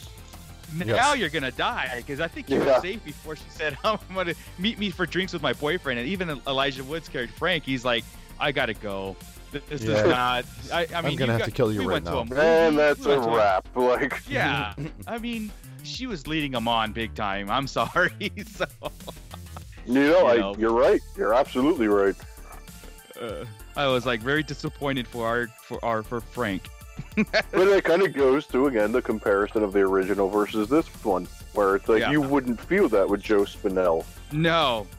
Or at least his character. Well, because the girl obviously liked him in the original, and she was going on dates with him and stuff, and it didn't get that where, oh yeah, by the way, my husband is gonna meet us for dinner. This was kind of a shot to the gut when the remake did that. It's like, here, by the way, my boyfriend, which ended up being a douche anyway. So no, you're right, and that kind of, almost to go full circle, goes back to what we talked about in that, sometimes in these movies you end up finding yourself kind of cheering for that kill. Yes. Yeah. Maybe being able to relate to it. Yeah. Right. Yeah. Well, I think it's good that they did different stuff, but I think it's hard too, because I don't know. I guess you have to go with whatever they were doing at the time, and maybe they were trying to throw in some extra thing about, oh, that's why he becomes mad and he'll kill her now because she's off the protected list or something. Right. I constantly say this again on Whorehound Radio, but just to cover my own ass, if you're talking to a girl that has a boyfriend, you don't have the right to kill her. Exactly. Right. As much as I can say, like, oh, we can relate to that. I do not endorse that. Only. Oh yeah. But you go to a movie date, she's touching her hand, she's very close, doing all these things, and gives you no signal that she's with somebody until you make your move. Oh, by the way, I got a boyfriend. It's like, well, what have we been doing? Like, right. You know what? She's just trying to get the mannequins. You know what? Then go make a movie about a serial killer. Yeah. She's just trying to get to his mannequins. That's right. She's just using it for the art. Yes. The first time that could ever be said in the history of art. No, right. I think the one big difference in this movie, well, we assume that Anna didn't die in the other movie because she just fucks off after the graveyard scene. Well, I mean, she doesn't even, he didn't really do anything to her to kill her. Right. So in this one, Anna for sure dies, and he brings her back to the apartment and dresses her up like the bride that they're going to be together, which leads to one of the best, like, crazy breakdown of the whole movie. Which I actually say superior to the original. Yeah, and I got a good laugh. I will give this movie that. Yeah. At the end when he's walking down the hallway with her and all the different girls are showing up. Yes, that's the part that's the part that I said was I think is superior to the original. Oh yeah. Hey, Frank. Do you like my nipples, Frank? Shut up. Oh, your hands were so warm. I'm gonna get you back, Frank. She's lying. Please don't listen to her. Don't listen to her. Did you play with dolls as a child, Fred? You want to take a bath? No. You want to take a bubble bath? No, I do not. No, leave. Leave. Oh, Frank, what happened? I knew you were in the locker, you naughty boy. Did you like what you saw, Frank? Don't listen to them.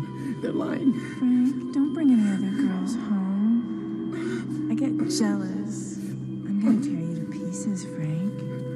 I don't even know them. They're lying. This is our home, Anna. Welcome. Welcome. This is where we live now, Anna. No, not you. Get out of here. Do you hear me? Get out! Don't you come near her. She is mine. Do you hear me? Get away! She belongs to me. You will never understand what we feel for one another. Where is she? Where is she? Answer me! Get your hands off of me! Please. And I laughed when the Rita from the bubble bath, she's like, "Do you want to take a bath with me, Frank? You want to take a bubble bath?" And he's like, "No, I do not." Absolutely not. Just the way he says it was so funny to me. I was like, oh, there's a little moment of levity. Yeah, and then, just him getting ripped apart. That's like insane. a point that what I was just saying about like that, like old timey horror radio. Like. Yeah. No, I would not. The over exaggerated. No, I do not. Yeah, well, and he's supposed to kind of be old-fashioned. They kind of reference that in the movie, too, so I guess it plays into his character. But, yeah, that's a incredible scene, and then just the getting ripped apart by them. Yeah, now the original, when so amazing. When Frank gets ripped apart in the original, that's superior because you got practical effects. Mm-hmm. Yeah. Well, they had a lot of practical in that one, too. Yeah, I just appreciate that where they get these, the mannequins were coming alive and talking to him. I really like that. Yeah. Oh, absolutely. That is pretty awesome. Do anyone else have any other points or highlights of the movie that maybe we missed? I'm not trying to. I'm just curious because Marco Paul was telling me a little bit that you're a little bit hesitant with remakes. Yeah. So I am curious your thoughts on this. They did a very good job of preserving the original, like the plot lines, almost to the T. They didn't change it to the point because my major problem is when they do a remake and they change the movie so much that they kind of do their own spin on it. It's not a remake anymore. They just have this title and this likeness of this movie. Do you appreciate that more than just someone trying to copy the original? My school of thought is, and I'll be quite honestly, I don't even want them to copy the original. I don't want them to do a remake at all. Because here's my thing. I have my son, and I go, look, here's this movie Maniac, right? And watch it for what it is and how good and like how we just kind of really praised the movie and how gritty it was and how real it was and just kind of original at the time versus his version of it now in 2012. He's gonna go, Dad, look at this remake or Maniac. I'm like, to me, it's like I have more of a passion of the original. Like, look, forget that one, watch the original, because you'll never even need to watch this remake. You don't need to, when the original is so good. Now, there's movies out there. Originally, the graphics didn't match up. It was bad acting, whatever, and a remake could do it well, because it's a good story. And to redo something really good, I get that. But for me, I have a problem, and it might be a nostalgia thing in the way I grew up, like you said, with picking and as a special time watching movies. I have a hard time accepting new studios, new actors trying to do something old that worked. Like, why are we remaking it? Because you think it didn't work? Or do you think you just have your version of that to tell? If you have your version of that I look at them like cover songs. I don't want to hear a band that I might love today try to mimic the Beatles. Yeah. I'd like to hear them try to do their version of the Beatles. If you're going to cover a Beatles song, make it your own. Right, and my kind of attitude towards it is just listen to the Beatles, and sometimes because it's a little more passionate, it's a more raw, it's the original format that it's intended. So again, that's just I don't let that blind me though. I don't sit there and throw my hands in the air and arms folded and I won't watch it. But I do have a sort of go in there and they're a little bit negative. Sure. Right. My reason, I might say, for someone that still does that, not to put words in your mouth, is because nowadays you don't have a choice. Mm-hmm. They're going to happen. Yeah. And they've been happening now for 20 years. So if you want to watch a horror movie, nowadays you're gonna have to watch a remake. I agree. However, it's just one of those things to accept it. Yeah. As much as I defend them, which I do nowadays, I do still get a little hint of, really? Right. There's still like a 5 to 10% of my brain that's like, really? Are we doing this? Right. Yeah. Like the a movie that my friend Aaron that I do Horrorhound Radio with really put it in my head to like shut up about remakes is Black Christmas. You know what? I've heard a lot about that. I have not seen it. The remake. I haven't seen that one either. The remake, if you watch that movie as a blind, I don't care about the original, which as much as we do, it's a solid movie, especially for a 2005 horror movie. There are parts in that movie that legitimately kind of creep me out. Yeah. Nice. So I'd like to see that one. My friend put that in my head where it's like, just watch it, Well, I'll tell you one thing. I have 3 movies that are remakes of originals that are classics. One's The Blob, Night of the Living Dead, and Invasion of the Body Snatchers. Those 3 remakes are amazing. Can you throw in The Fly? Yes, absolutely, of course. Or technically The Thing, right? The Thing. It kind of goes to something you just said, though, where I'm not trying to change your mind, but to me, you kind of just said it, where it's like maybe it is nostalgia. Mm-hmm. People our age appreciate those movies, because that's what we grew up with. Right. The Thing. That's 100% it. Yeah, and it's like the Fly, or is a remake? What? Right, and I'm sorry, the remake is superior. Exactly. John Carpenter's The Thing is superior. Mm-hmm. Sure. Not to put down the originals, I love them. Right. But that's something I always say is that. And I get that. And like my, older generation would actually tell me, no, the original Blob and the drive-in theater scared them more than whatever. My dad would say I'm crazy. Exactly. And I recognize that. See, that's the thing. I do recognize that. Like Paul, we have this discussion all the time. My first reaction is I do an eye roll. Their remake, it's like, here's this thing. I'm like, oh, Jesus Christ. But I give it a chance, and I do go, hey, that was cool. There's some things, like even with this movie, even with the Maniac 2012, the gimmicky stuff, but it gets to me, like you said, with the meat cleaver in the mouth. That to me is gimmicky, and I don't care. Look, I appreciate for if the movie was a full-on gimmicky kind of movie where it has those funny kills and just fun stuff going on, but. Mm-hmm. What I have an affinity for the original remake. I love it, and I don't see him doing that in the original. Therefore, that's what gives you the eye rolls. They're gonna do that in this one. It's interesting that you brought up Night of the Living Dead, because that, obviously, I'm not unique in that I attribute the original to almost my love of horror. Oh, sure. Sure. You know, the first time I saw that original Night of the Living Dead, it opened the floodgates for me. Yep. Right. Yep. And as a teenager, when I saw that they remade it in 1990, I was like, what is this bullshit? You know, right. Get out of here. Like, you can't do this. And then, and I watched it. That was before, as horror fans, we dive deep into who made this and what's every little detail behind it. So I watched it and I loved it, but I didn't want to say I loved it.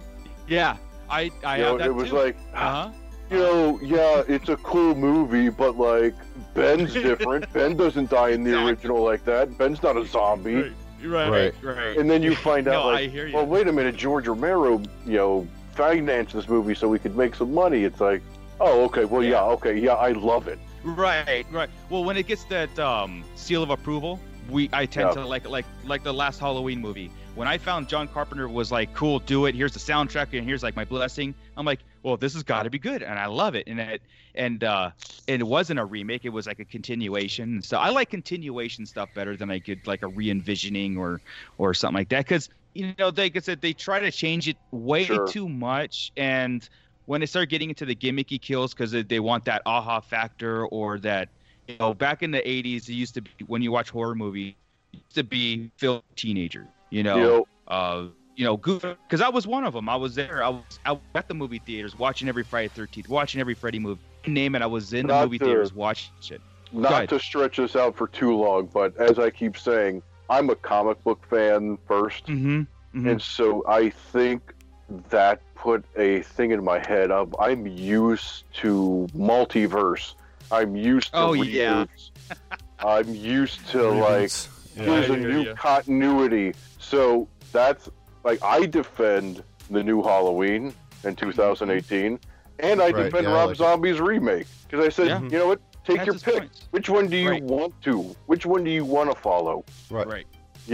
Halloween, especially, is a great example of you have 4 to 5 different timelines going on in that franchise. Right. Mm-hmm. Oh yeah. Okay. Yeah. Well, I think we definitely went off on a tangent on that one. No. I think that really is a part of this whole thing. We wanted to kind of wrap up on the remake versus original type of idea with this, which is what a lot of people come to this pair of movies for. Mm-hmm. And I think hearing you guys talk about it is interesting to me because overall in general, I'm more of a new horror fan. And I don't really have a lot of nostalgia for a ton of things. I think I might have had some like brain injury or something, and I forgot all of my past. But I honestly, I love that perspective. Sure. So as somebody that doesn't have a ton of nostalgia for a lot of these movies that are being remade, I'm like, yeah, I like that one and I like this one, where I can look at it more objectively. 100%. I think it is. Yeah. I think it's interesting what Jason pointed out about how the ones that you mentioned, Marco, were all kind of from a certain decade where those movies kind of fall into your nostalgia cap, and so then you think of like, oh well, The Fly from the 1950s, like that movie sucks ass. That was like some old shit that my grandpa used to watch or whatever. So. I like that one too. I love the original black and white. I'm just saying, Yes. I hear you though. Yeah. As a kid though, you probably look at it and go like, oh, this it shit's took me a fucking minute weak. to get into black and white. Yeah. So. No, I 100%, and I'll be the first to admit it that my hesitation, a lot of it is nostalgic value, and I'm like, and I have that little affinity of like, if you like this, if this looks cool to you in a movie theater, how about watch the original? You don't need to. But again, I'm getting better. I'm getting better at it. But with this new Child's Play movie, no, I don't think I'm going to. Now you see, know that when I say this, I'm not speaking to anyone on this podcast. I'm speaking to horror fans in general. Where it's like you have to pick. What do you want? Do you want remakes? Do you want sequels? Do you want originality? Because quite frankly, sometimes when amazing original horror movies come out, you see horror fans bitch and say, well, it's not like the movies from my day. Right. Okay. Right. Well, then here's Halloween 2018. That's a direct sequel to Halloween. Oh, how dare they shit on the Halloween franchise? Yeah, why'd they get rid of number 2? I love that movie. You know, and it's funny you mentioned that. I watched that Child's Play remake trailer, and I thought, man, that looks all right. It looks good for a separate movie, but in the Child's Play, because again, you know, you have a personal attachment to some of these things, like I do, like being a fan, because I'm a fan, not a creator, I'm a fan. So when I see Child's Play, I have this huge memory of Child's Play and all the movies that come after it, and this lore behind it. If you're gonna make a movie that's completely different from the original and still call it Child's Play, I think that's a little bit fake. And that's why, like, call it something else. You can have a great movie, but why are you calling it Child's Play? Yeah. You know? I fall into this, and not to sound like that guy, but I always have to say I speak for myself, not for Whorehound. Right. You know, Jennifer Tilly made some Instagram or, you know, social media post about this trailer saying, "Not my Chucky." Right, I hear you. And it's like, Jennifer Tilly, you were in the 2 worst Chucky movies. Like, thank you. Like, Seed of Chucky sucks. All right. Oh yeah. I get it. It's fun, but it sucks. Yeah. Yeah, it was a fun movie, but it's not a good Child's Play entry. Yeah, you know, so that's not maybe, the ones I go to. Yeah, like, you know, and that's where I have to pull myself back sometimes, because it is like, I know. Because again, like the 10% of my brain still does say like, oh, remake, but then I have to think about the other entries in the franchise. Like, well, it's not like it's been flawless. Yeah, right. Right. Anyway, I just that's I like continuation stories, but yeah.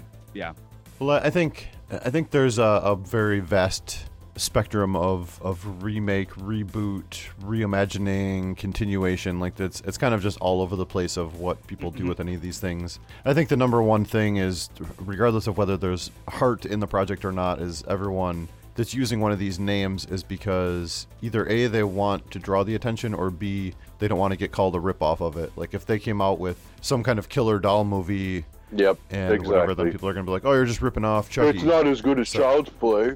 Right. So it's like a lose-lose situation. It is a lose-lose. And you know what? It is a lose-lose. They do Child's Play because they don't have to market that much. They already have an established franchise. Yeah. So and I think it's really all subjective as far as like it is. I think there's room for it. You know. And you know, I get defensive because to me there's been a lot of great modern horror movies. Oh yeah, that's what we're kind of all about on here. Is Hereditary, about the modern stuff. Hereditary blew my mind on how much I loved it, and listen like to The that. Witch. I loved Hereditary. That's my favorite movie of last year. I didn't say I didn't like it. It's just not my type. It's not my type of movie. Not even a debate for me, honestly. And I said it on Whorehound Radio. Like, that was my number 1 all-time favorite of 2018, and number 2 was a far number 2 for me. But and I totally get it. It's point just is, one of those things. I'm never gonna, if you liked it or if you didn't like it, that's up to you. But it's the people that watch it and said like, oh, that's not really horror. You know, right. It's like I hate that elitist mindset of that. Yep. Oh yeah. Yep. I'm always respectful of stuff that I can acknowledge is good. That just isn't my type of movie. Absolutely. That's not my. I'm not like. I say that about an asshole. I say that about like David Lynch. Right. Oh yeah. He's an amazing filmmaker and all that. He's just not my cup of tea. Right. I don't think we ever really gave our official final yeah, thoughts we on kind the of movie went here. off, So off on that one. I'll give my final thought quick here is just that I do love this one, but not as much as the original one.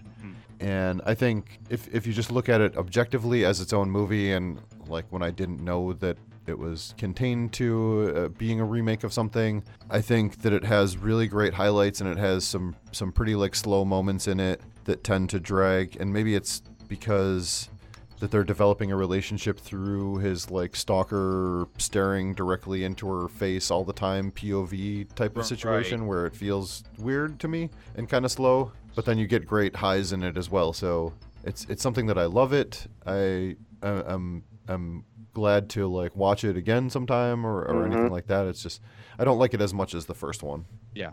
Fair enough. I mean, I would say I liked it. Wouldn't put it in the loved it category. If I'm not comparing it to the first or the original, I would still say it's a modern horror movie that's worth checking out. Yes.